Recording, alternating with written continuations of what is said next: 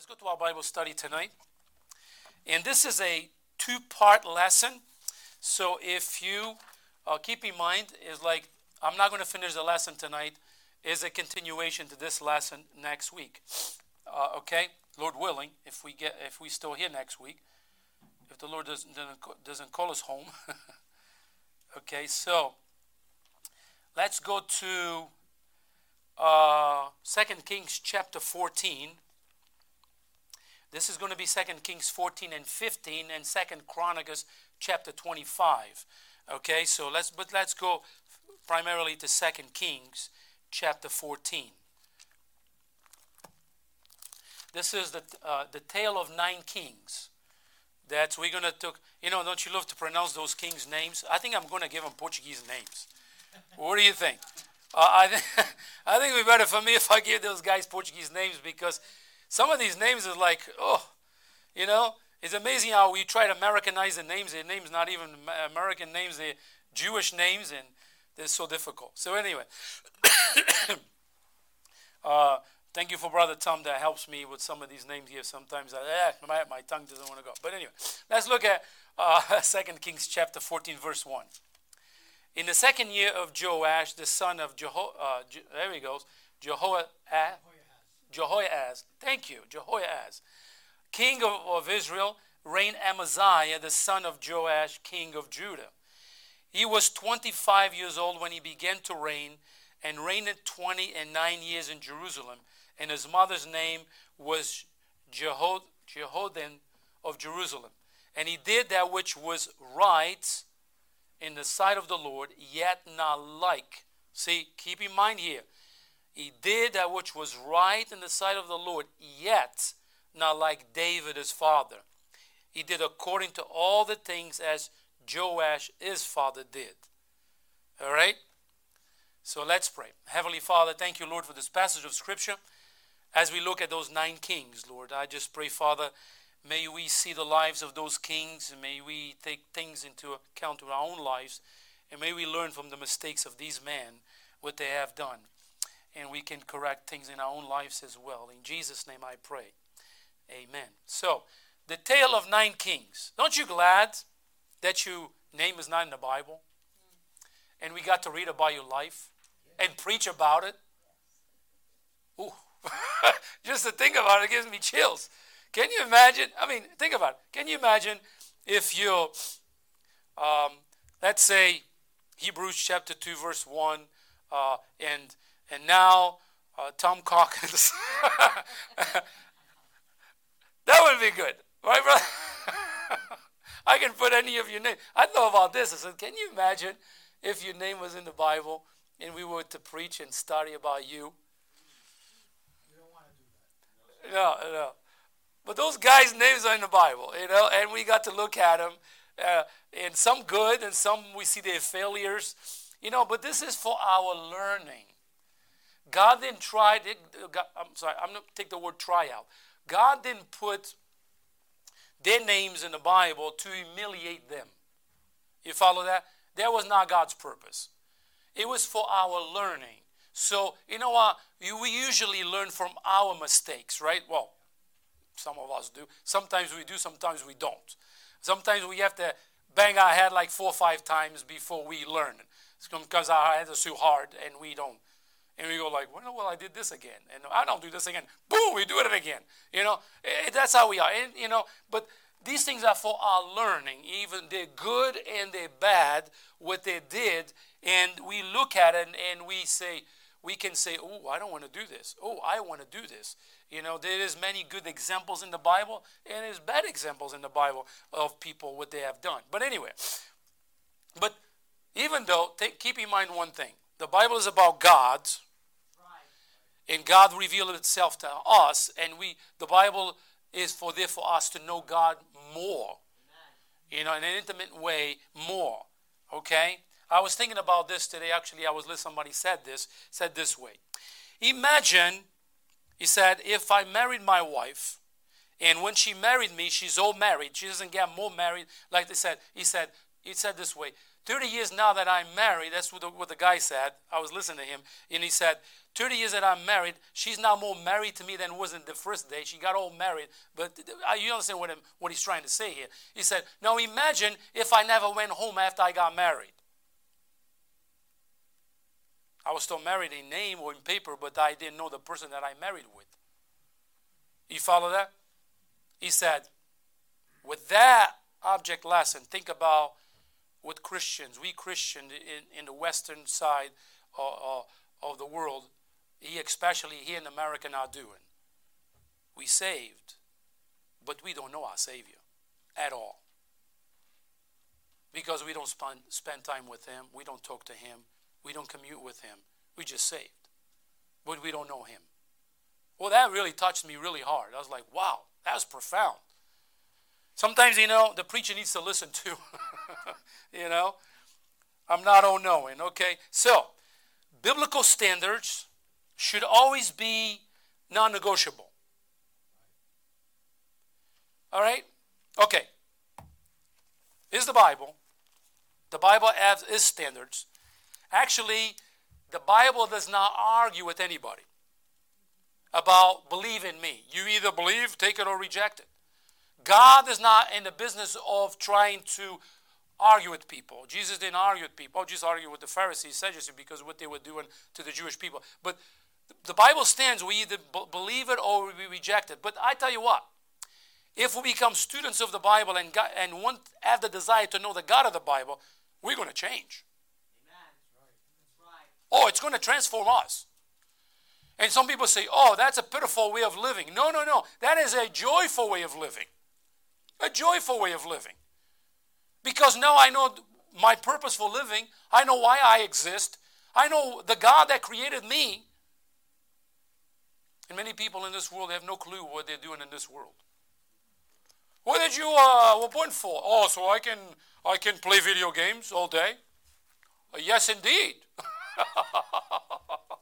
I sit in my room, I put my things on, and I play with everybody. I don't even know what's going on. Is it raining outside or was it snowing? I have no clue. You didn't look outside yet? No, I've been watching playing video games all day.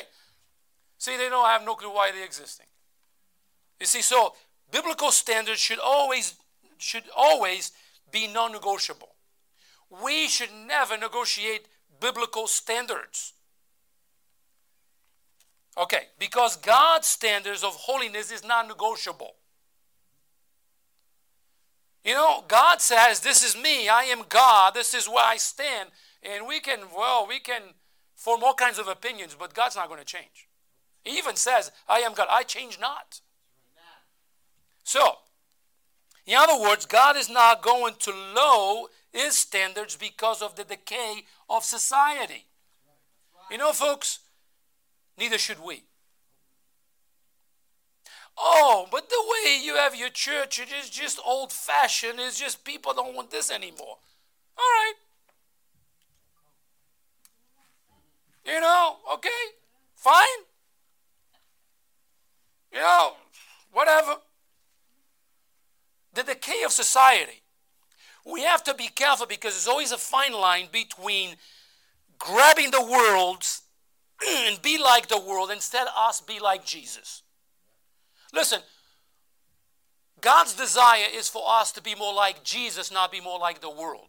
So why are we getting the emphasis of the world to try to be like the world and we forget to be like God? It is an enormous amount of Christians that try to grab the world and say, oh, we have to do this, this, and this, and this, because it attracts people. Listen, what should attract people is the preaching of God's word. That's what should attract people is the word of God. I mean, this music thing that goes on in this age, if you go to biblical times, music, what they're saying, don't get me wrong, what isn't as significant as the word of God? People heard the word. Today, people want to be entertained. That's the decay of society. Itching ears. They don't want to hear sound doctrine. They want just to make me feel good. I struggle all week. I have many problems. Lift me up so I can go and fight again. So preachers don't preach in certain passages, certain things, because they're even in their minds is distorted, because now what they try to do is make people feel good. Listen, there's a time and place for everything, isn't it? Sometimes the preacher got to encourage the congregation. Sometimes the preacher got to just preach hard and say, listen, you need to turn from sin. Sometimes the preacher got to say the words of God and teach sound doctrine and hard, biblical principles. But here's the thing. God is not going to lower his standards because of the decay of society. And our society is decaying badly. Look at our society. It's decaying very badly. What used to be in closed doors and people didn't even talk about it, it came to the streets of our country and is done with no shame at all. And I can name many things. Now, should we Christian participate on that? Should we Christian lower our standards to say, it's okay, they mean well? Well, okay. God is not going to lower the standards, neither should we. So the standard of Judah began to subside, as the kings stopped comparing themselves to King David. Tonight we're going to see the tale of 9 kings, both in Judah and Israel. We're not going to look at all of them. That's why we have part 2 of this lesson, on which they lowered their standards of faith to embrace the standards of society. You can't make people more faithful by lowering the standards of faith. You cannot. If we think we're going to change everything we do in order to get a crowd and accommodate people, listen, if something is going to change the heart of man, it's got to be the Word of God. It's got to be the Word of God. People need to know from the Word of God that if what they're doing is wrong, they need to hear that is wrong. We live in a society today, it's not wrong. We accommodate, appease. So we don't want to hurt their feelings. So even in schools, they don't even do exams anymore. Because, poor little Johnny, he's not going to pass the test. So listen, what about working hard and study and do the best you can? You study hard and you go and you get the test, you get 100, you get 90, you got 80, and you go like, I did it, and be joyful because you put your effort into it. What society are we living into, isn't it? All right, so ancient Israel wasn't much different from society today. Now one king of Israel encourages people to repent and seek the Lord. And in Judah, Amaziah and Uzziah both committed acts of arrogant ambition and brought judgment from God. I want you to understand this, all right? The Jewish people were covenant people. God made a covenant with them, and God said, if you do this, I will do this for you. But if you don't, this is what's going to happen. This is like a godly father, okay? You say to your kid, if you lie, that's 4 smacks. If you disrespect your mom, that's what you get. If you do this, if you steal, that's what you get. So you tell the godly parent tells his kid before it happens, so they know what's coming. So when the kid does the thing, the parent goes, I know, I did it, I know. They already know, so you don't have to go and there the father can, or the mother can, or have mercy and grace and say, don't do it again. Isn't that what God does to us? God does to the Jewish people, say the same thing. God says, if you do those things that I'm telling you, this is what I will do for you. But if you don't, this is what's going to happen to you. You know what? It went years and years, and God tolerated so much wickedness and sin. And it was not like from one day to the other. This was years in the making until God's grace and mercy ran out. And so we see these kings right here. So I'm still in the introduction. So when Jeroboam II became king of Israel in 1782 BC, little did the people realize that in 6 years the kingdom would be no more. As we look at these 9 rulers, we can gain some practical insights into the will and ways of God, as well as the terrible wages of sin. So let's look at the tales of 9 kings tonight from several points, okay? If I don't finish the whole lesson tonight, we'll continue next week, because this is a long lesson. When I finished this lesson, I had almost 30 pages. I said, I cannot preach this in one night, all right? So, so there you go. So, letter A, we see a presumptuous king, Amaziah. A presumptuous king. We see this in 2 Kings chapter 14, verse 1 to 20, 2 Chronicles chapter 25. We're going to look at some in here, something. So some form of the word presumptions appear 8 times in the King James Version of the Bible. So the word indicates an intentional, rebellious, or sinful act by a single person. Presumptuous sin is deliberate. Okay? They are committed with a full knowledge that there are sins and in full light of what God has said. Presumptuous sin is premeditated. It is intended to sin in a time of deliberation before the act. So they premeditate it, think about it, and they do it. For an example, all right, I shared this before a long time here. Maybe I don't know if you remember that, but I remember one time that a friend of mine told me that his father, when I was in Portugal, bought this piece of land, and we went in the land. I know exactly where the land was. It would belong to, but we went there. It was bananas, it was oranges, it was tangerines. It was there. And you know what? We feast all day because he said that's my dad's. So, but anyway, when I came home, my mom first thing was like, "Where you been all day?" I was so happy. I told my mom. My mom knew right away. This kid is lying.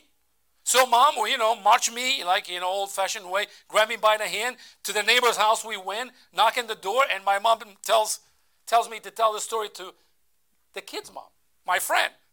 My friend was like, you knew he was going to die. So we came home, and my mom said, "Don't you ever go to that place again." Well, we premeditated, and we went. Guess where we went? Back to the same place.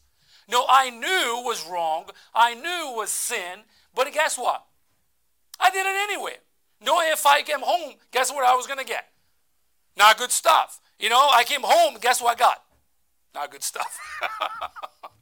So is what we see right here, presumptions. So presumptuous sins can only be committed in a suppression of the conscience in spite of its appeal. So those who sin presumptuously say in effect, I am going to do this and nothing is going to stop me. I know what God says about it. I don't care. If it's wrong, I'm going to do it anyway. So presumptuous sin is committed in direct contradiction to what a person knows to be true. So to do this, we lower our standards of what God says, and we just do it anyway, knowing that is wrong. Have you been there? All of us been there. All of us been there. So those who sin, let me see where I was. Okay, so we can now know that something is wrong. We've spoken out against it, and we conceal others to avoid it. But given opportunity, temptation, and a moment of weakness, we can just go and do it knowing that is wrong. So we knew it was wrong, even as if we were doing it, but that knowledge did not prevent us from deliberately moving forward in our sin. So it is almost, it is like, you know it, but you don't want to hold back, and then you do it. So we are prone to sin, and that's why David prays. Actually, we have to understand this. We need to understand what a sinful nature is. Okay? Okay, grasp this with me, okay? We have a spiritual nature, which is after God. And praise the Lord for that. But we have that sinful nature, and that sinful nature has a grip on us. And that grip, it gets you emotions, it gets your mind, it gets you everything, and draws you. And many times because we're so sinful, because it comes natural to us, because we're sinful creatures. And we fall into it, knowing that is wrong. It's like a kid, right? Don't touch the electric plug. Don't stick your fingers in there. They know it's wrong. Because, I mean, we don't want them to get hurt. And they're looking at you like, why are they doing that? Because it is wrong. And they know it. Same thing with us. But the thing that sometimes, even worse is this. Presumptuously, we know that is wrong. We pre-plan it. We do it. And we don't care if God knows or not. Wow. Look what it says in Proverbs chapter 19. Actually, go to Proverbs chapter 19, verse 13. Look what it says. Not Proverbs, Psalm 19:13. I'm sorry. Psalm chapter 19, verse 13. It says, keep back thy servant also from presumptuous sins. Let them not have dominion over me. Then shall I be upright, and I shall be innocent from the great transgression.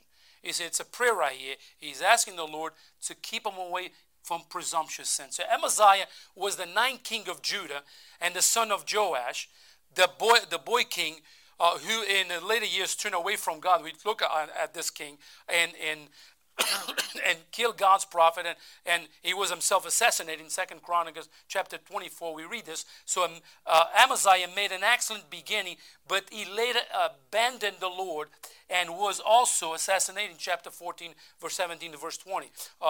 Verse 20. So he saw it then the man who executed, who had killed his father, and he obeyed Deuteronomy chapter 24:16 by judging only the offenders and not their families. Had he continued to obey God's word, his life and reign would have been much different.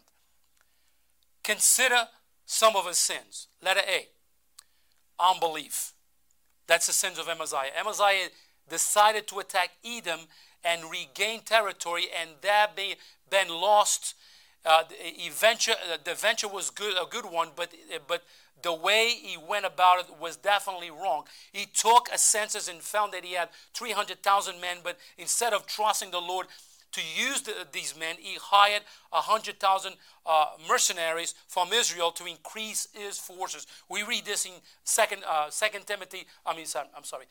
Kings chapter 14, verse 7, and chapter 25, verse 5-13. So his faith was in numbers, not in the Lord. I think is this in your outline. His faith was not in numbers, but in the Lord. Look what it says in 2 Kings chapter 14, verse 11. But Amaziah would not hear. But Amaziah would not hear. All right. How many times you and I do not hear?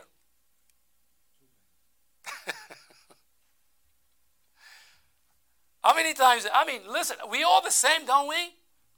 Is there times that we don't hear? And the Lord just pounding our heads, how many times do I have to tell you and you're not listening to me? Amaziah will not hear. God sent him a prophet. He will not hear. Even worse, the soldiers were hired, came from apostate Israel, where the people worshiped the golden calves. God sent a prophet to rebuke the king and warn him that the Lord was not with the kingdom of Israel. So he hired soldiers would only bring defeat. So one of the recruiting teams of Israel history is their sin and the alliance that they had with the ungodly because they didn't have faith in the Lord. Folks, I'll tell you what. I've been a Christian for 25 years or so. And I tell you what, I've seen many Christians who don't have faith in God at all. I'm not pointing fingers at anybody. Don't get me wrong. You know, I've been in many churches. Look, I see Christians who don't have faith at all. I'm going to tell you, give you an example. When our pastor announced that he was going to leave First Baptist Church many years ago, this guy's standing next to me, and he goes, "That's it, we doomed." And I said, "Why?" "We're never going to have a pastor like that. We doomed. That's it."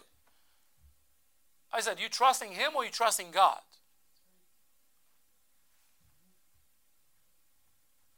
When Moses left out of the scene, did God provide somebody else? You see, there are people that they have sight, but they don't have faith in God. They love Jesus, don't get me wrong. But the bottom line is this: the faith is shallow.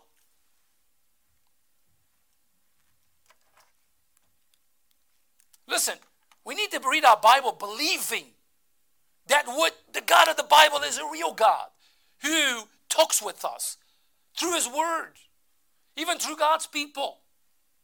How many times people say something I was like, oh, I needed to hear that. Been there? So, his faith was in numbers and not in the Lord. He said, but Amaziah would not hear. He hired people to go to war. He didn't trust God.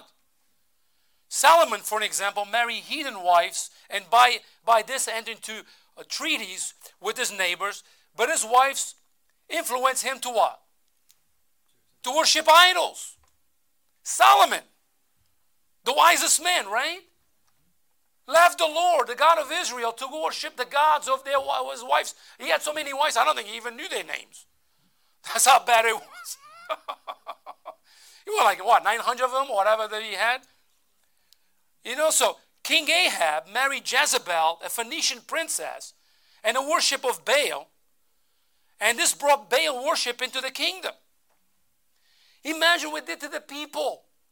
Listen, I mean, like we say like this, okay. The children of Israel saw the miracles of God right in front of their faces. They saw the Red Sea parted. They saw the miracles in Egypt, the Red Sea parted. They saw the way the Lord took care of them in the desert. They went to the promised land, and God continued to take care of them. He took care of, moved the enemies around. God said, only trust me. You know what? They saw it. You know what? And all that time, complaining, sinning against God. And you say, oh, Pastor, if I would see that, I would love God. We got the whole Bible. You know why? In many cases, we're worse than the Jewish people were. I'm not saying that all the Jewish people were like that. Don't get me wrong. There was godly people there. There was godly people there, people who loved the Lord. Okay, so you believe when Ahab married Jezebel, you don't think there was some godly people in Israel? Oh, yes, they were. Look what it says in 2 Corinthians chapter 6, verse 14. Be ye not equally yoked together with unbelievers. That's strong words.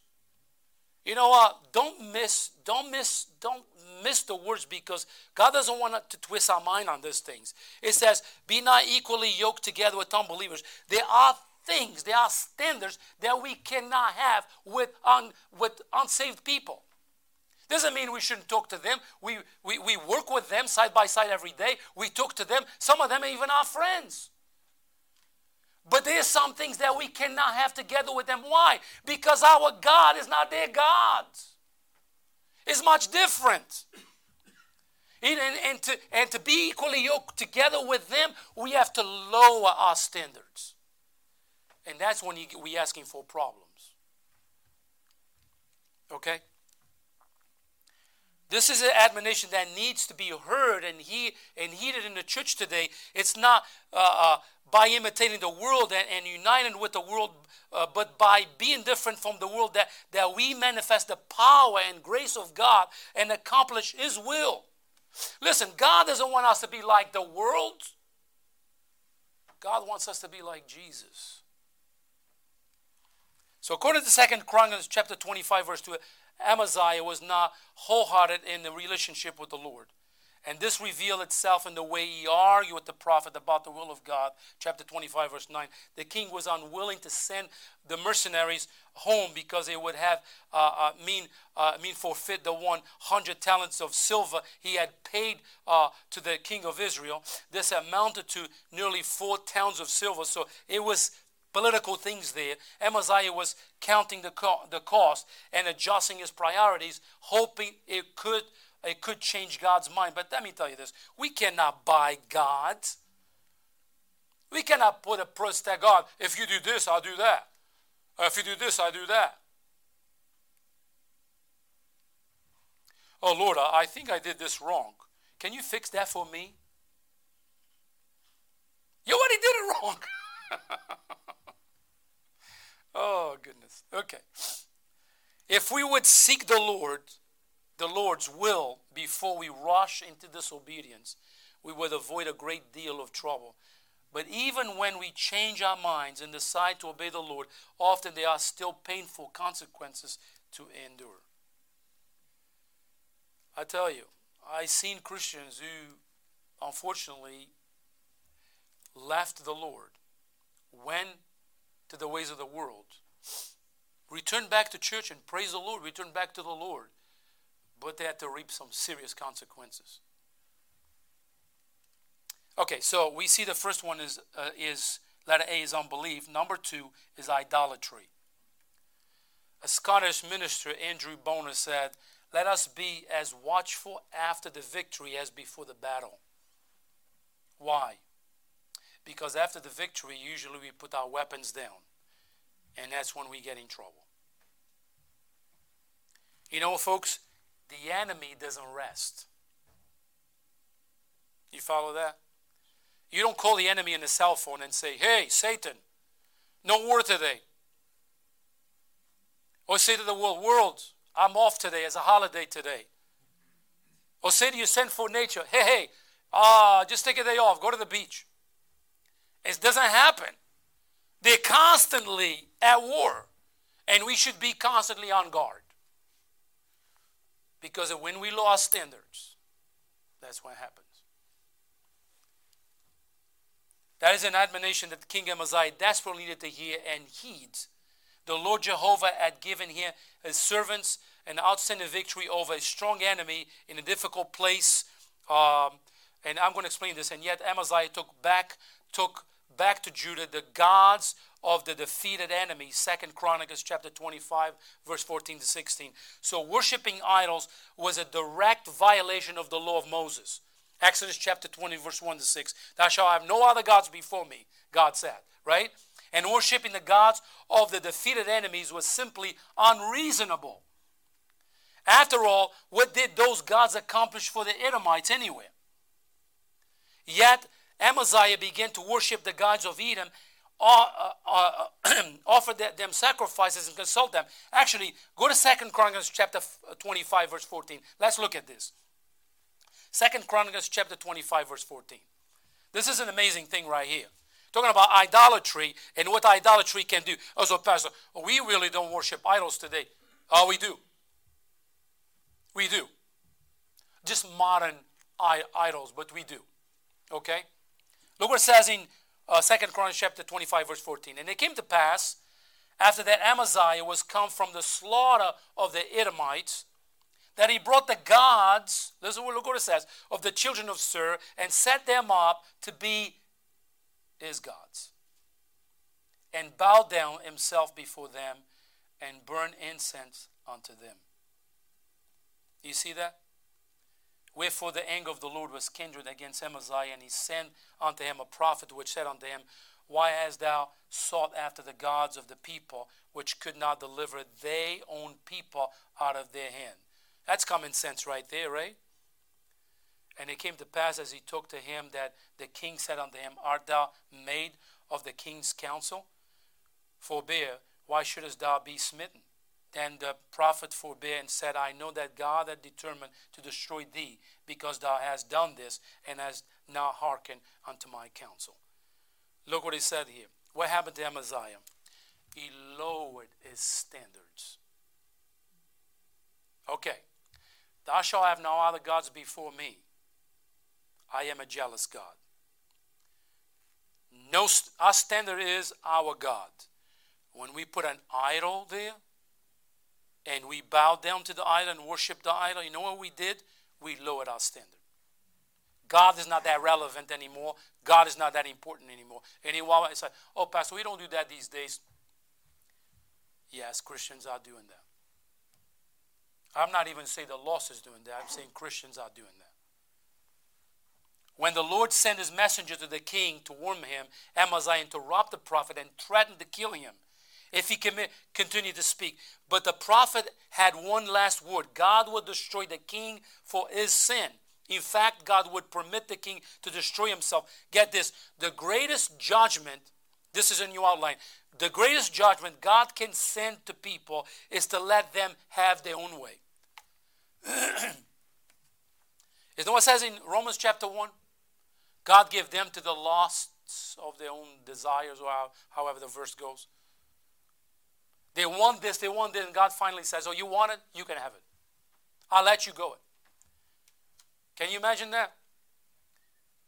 And some people they keep going, and to a point of no return. They just keep going. Their mind is so polluted.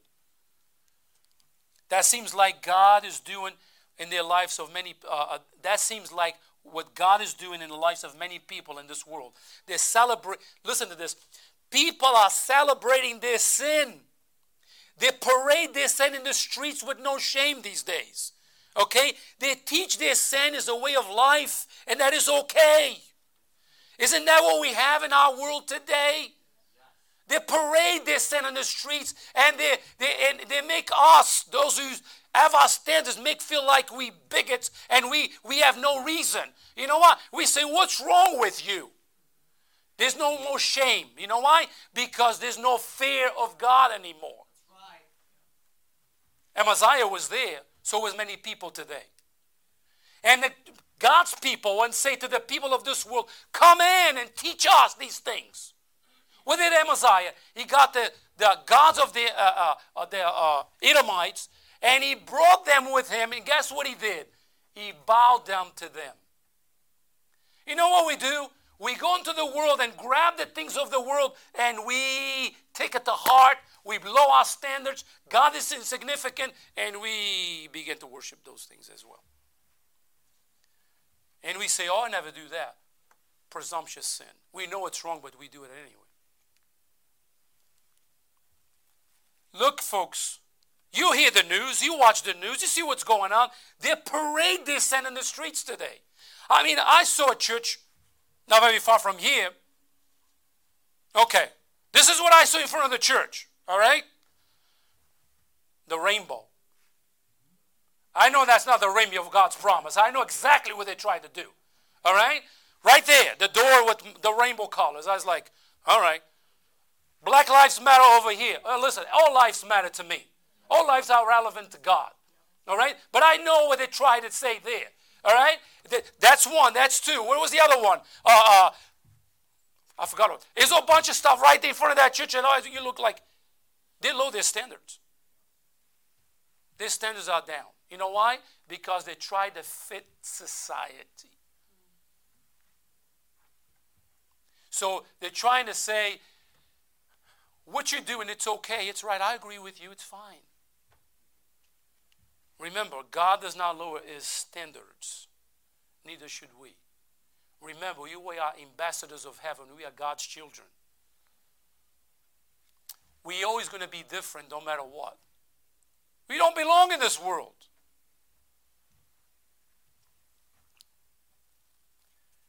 So they parade their sin in the streets. That's what they do with no shame at all. They teach that their sin is a way of life. And they're teaching to our little kids these days. You know what? In our Christian people, I understand. Listen. I'm not going to finish this lesson. Listen. We love our children. And we know what they're teaching is wrong. And presumptuously, we know it's wrong when we give our kids to the wolves. And we know they're teaching our kids the wrong things. But we have to go to work anywhere. And we allow kids to be taught bad things, things that are wrong. And when they become teenagers, you have a problem in your hands. He might teach you something. He might a date or something. Parents should know. The parents know what they're teaching in public schools. Listen, I came from public school. I was there. I know what they teach there. I was there. I'm a product of public schools. Oh, you did okay? No. God transformed my life. So presumptuously, we give our kids to the wolves. Then we're surprised why they turn out the way they turn out. Oh, I don't know what happened to my kid. Oh, really? Don't you ever heard that bad company corrupts your character? And we allow these people, their minds are so polluted, to pollute the minds of our kids. And it's okay. So they teach that their sin is a way of life. And that's okay. Their minds are so desensitized from the reality of their own sin. They are sinners heading to judgment. Because of their continual presumptions, God gave them to the desires of their own heart. What a sad place to be. Look what it says in Romans chapter 1 verse 22. Professing themselves to be wise, they became fools. Get this. The various forms of modern idolatry have one thing at their core. Let me repeat this. The various forms of modern idolatry have one thing at their core. You ready? Self. Most of the world no longer explicitly bow down to idols and images. Instead, we worship at the altar of God, of the God of self. This brand of modern idolatry takes various forms. Number one, we worship at the altar of materialism, which feeds our need to build our egos through the acquisition of most stuff. Our homes are filled with all kinds of stuff that we don't even use. We build bigger and bigger houses with more closets and storage places in order to a house for the house to accommodate what we have. Most of our stuff, we don't even use it.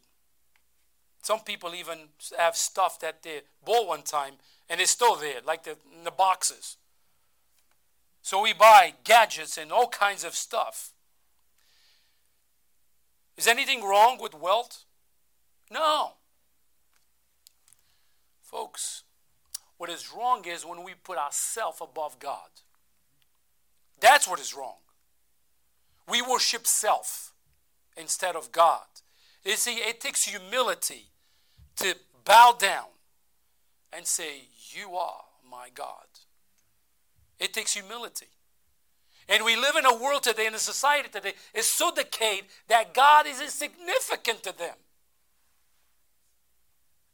And you know what? And many Christians, they want that. They want that. Or let's change the environment of the church. Let the church be modern. Let the church think, look how much fun they have out there in the world. So what they have in the church is concerts. They have rock concerts and all kinds of things. All in the name of God. Go for it. We lowered our standards. No more God here looking at God. It's me, I myself, God, and I'm looking at the decay of society and grabbing all those idols.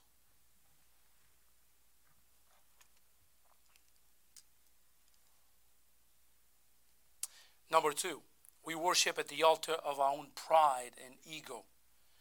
This often takes the form of obsession with careers and jobs. Millions of men, increasingly more women, spend 60 to 80 hours a week, and some of them even more than that. Even on the weekends and during vacations, our laptops are humming, and they even work. They go on vacation but continue to work. They idolize work so they can buy more stuff. You know, I'll criticize our band that I don't work on Sundays. You might think I'm kidding. You mean you're not coming to make double time and a half? I don't care about the double time and a half. Oh, you should. And they go and they do the math and they just give me the paper. Look how much you're losing. I don't lose anything because I'm not here to gain anything. So if I'm not here to gain anything, I'm not losing anything. Common sense, right? But it's like, it's what people see. It's like, you know what? Some people idolize their jobs. That's everything they do. Listen, if you have to work two jobs because you need financially, yeah, go for it. God gave you the help to go work. I admire a person that goes to work because they need to provide for their family, or the family of one, the family of 20, whatever the family is. But a person that goes and works hard, I admire a person like that. But just to work and work and work for the sake of just getting stuff and idolize those things, something is wrong.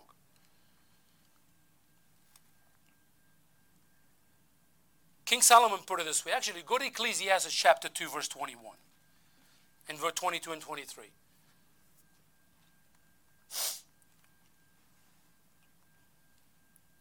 I'm only on page 6 of this lesson. This is a great this is a great lesson. I only have 30 more pages to go. We're going to make a series out of this thing. All right? Look what King Solomon says. He put it this way. Ecclesiastes chapter 2 verse 21 says, "For there is a man whose labor is in wisdom and in knowledge and in equity. Yet to a man that had not labor, therein shall he leave it for his portion.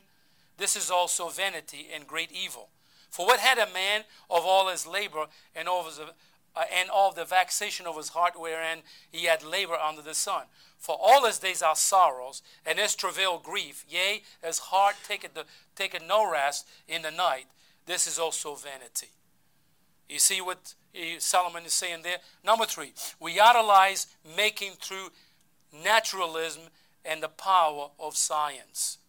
We cling to the illusion that we are the lords of our world and build our self-esteem to godlike proportions. We reject God's word and his descriptions of how he created the heavens and the earth, and we accept the nonsense of atheism, evolution, and naturalism.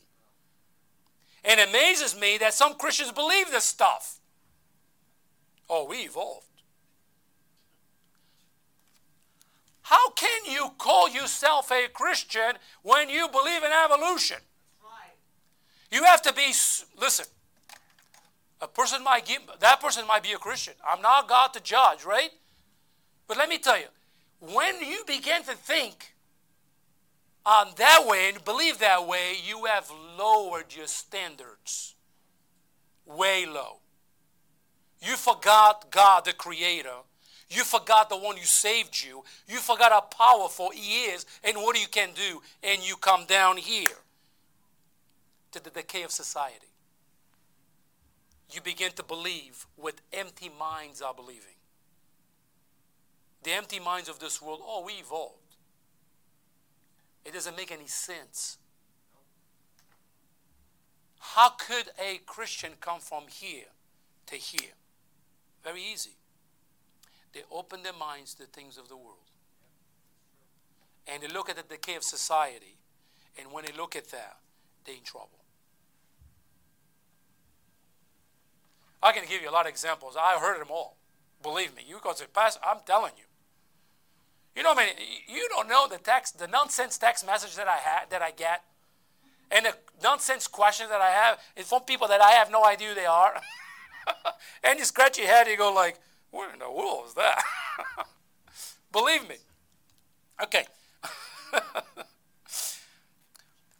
We embrace the godless of the environmentalists and fool ourselves into thinking that we can preserve the earth indefinitely when God has declared that this current age will come to an end.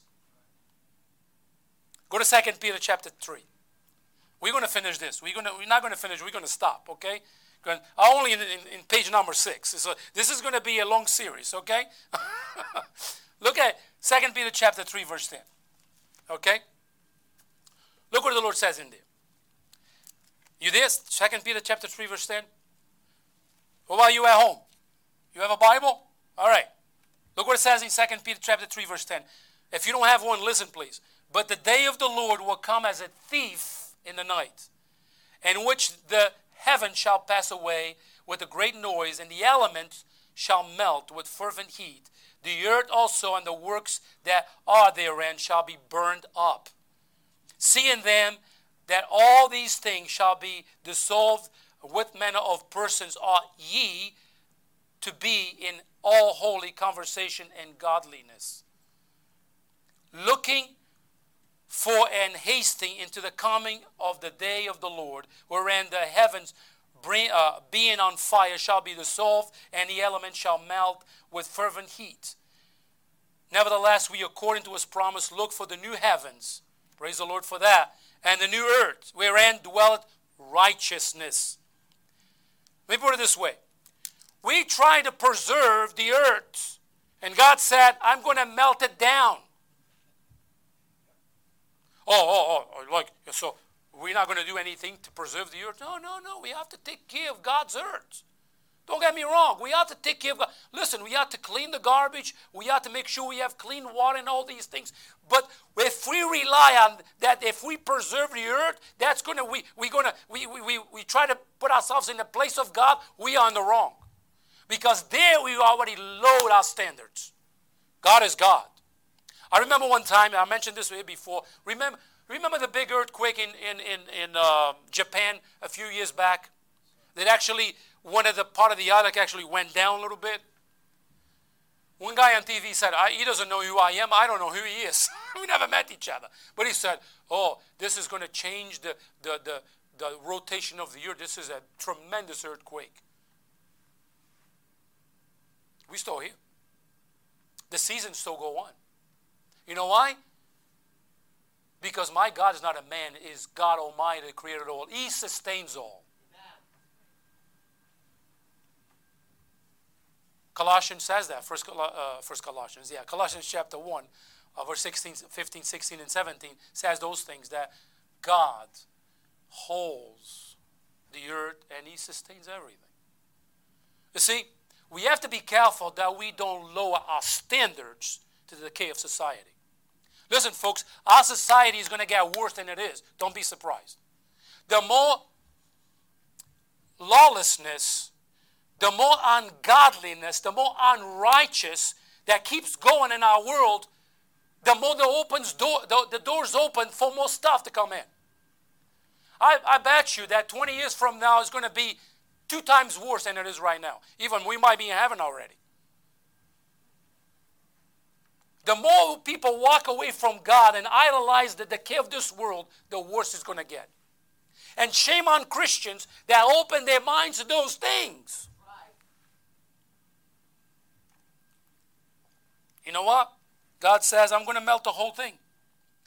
So in this passage, states our focus should not be on worshiping the environment, but on a living, holy God.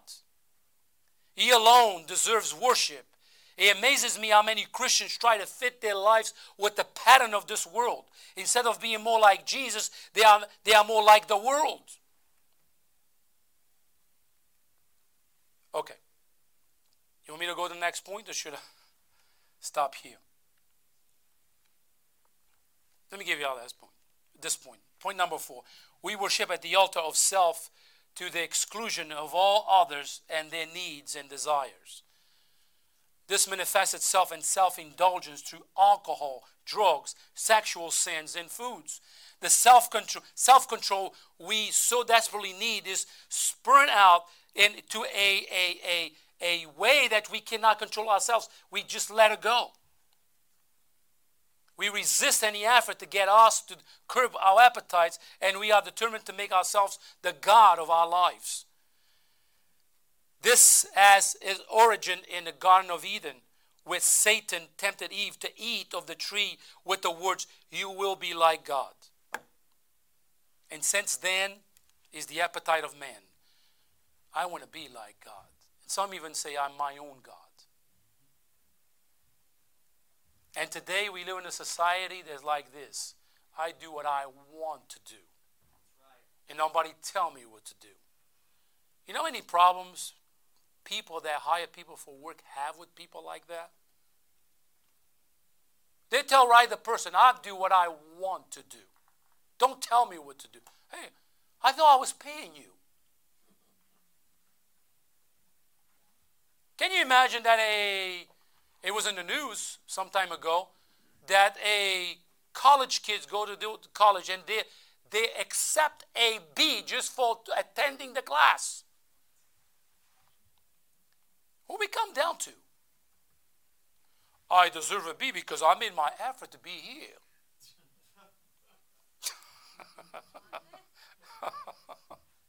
You don't know how hard it is to get out of bed and come here. I had to leave all my video games and all my entertainment to come here to listen to you. So I deserve a B. You see the decay of society? We have to be careful that we don't do the same thing. We go to work and say, oh, you glad I made it here today? Just for being here, I deserve a paycheck. Don't tell me what to do. We have to be careful that we don't lower our standards. Again, God doesn't lower his standards because of society. God's standards is the same. We, as God's children, need to be careful that we don't lower our standards to the decay of society. Because when we do, we become just like them. Oh, it never happened to me. Don't say that. Because your sinful nature have a tremendous appetite for ungodly things. And it will do it. You find yourself doing things that you never imagined doing, but you do it, and you will, presumptuously, like Amaziah, you will be doing, knowing it's wrong, but you continue to do it.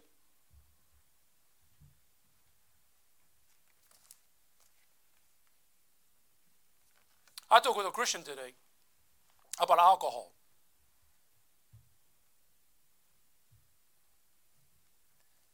Thinking about this message, he said, oh, I drink as much as I want, when I want. And I said, well, you lowered your standards, didn't you? He, what do you mean? I said, did you read God's word?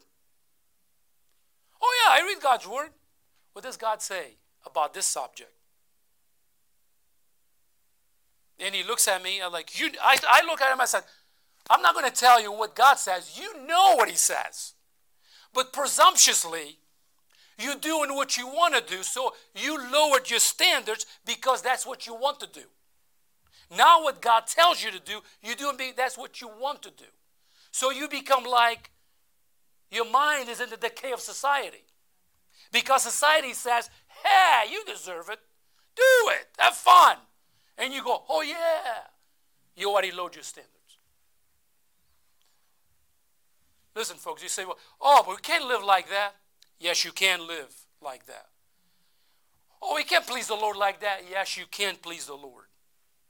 Remember, there's always a few that love God and live for him. And you know what? They're joyful and happy, and they have the joy of the Lord in their hearts. That's something that the world does not understand, society doesn't understand, and Christians who low their standards are missing out. The joy of the Lord in our hearts. You see right here in this king that we will look at today or tonight, he said he was not like his father David. You say, Pastor, well, I'm sorry. I'm going to finish with this right now. He said, Pastor said, I'm sorry, Pastor, but David made a lot of mistakes. Yes, he did. He was human. You have to understand that. David was not perfect. He was a human being just like me and you. He made mistakes. Here's one thing that he did. He confessed his mistakes to God. He confessed his sin to God. And the Bible says he was a man after God's own heart. He loved the Lord above anything else. And when he was confronted, he didn't put a front. He said, yes, I'm guilty. It's me. Some Christians, you can't tell them anything. They'll fight you to the bone. You can't tell them. If you try to say, brother, sister, they'll fight you to the bone. They try to tell you or to convince you how right they are. Oh, what do you think it is? What do you think it is? You say, look, read God's word and see what God says. Don't rely on my opinion. See what God says. Ask God, and I have an argument with him. Let's see who's going to win the battle, you or him.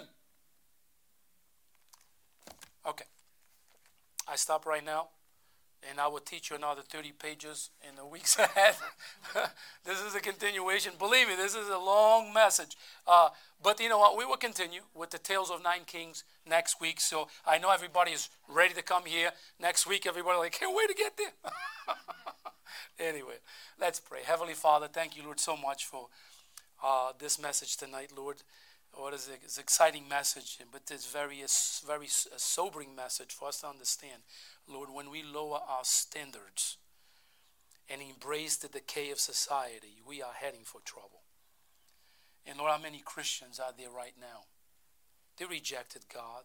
They rejected church. They rejected your word. They don't even sing to you anymore. They're singing the songs of the world, not the songs of Zion. They lost the joy of the Lord. And they're paying a high price. But they're not seeing because they're too blinded. Lord, I pray for those people. They will come back home. Lord, millions of them. In Jesus' name I pray. Amen.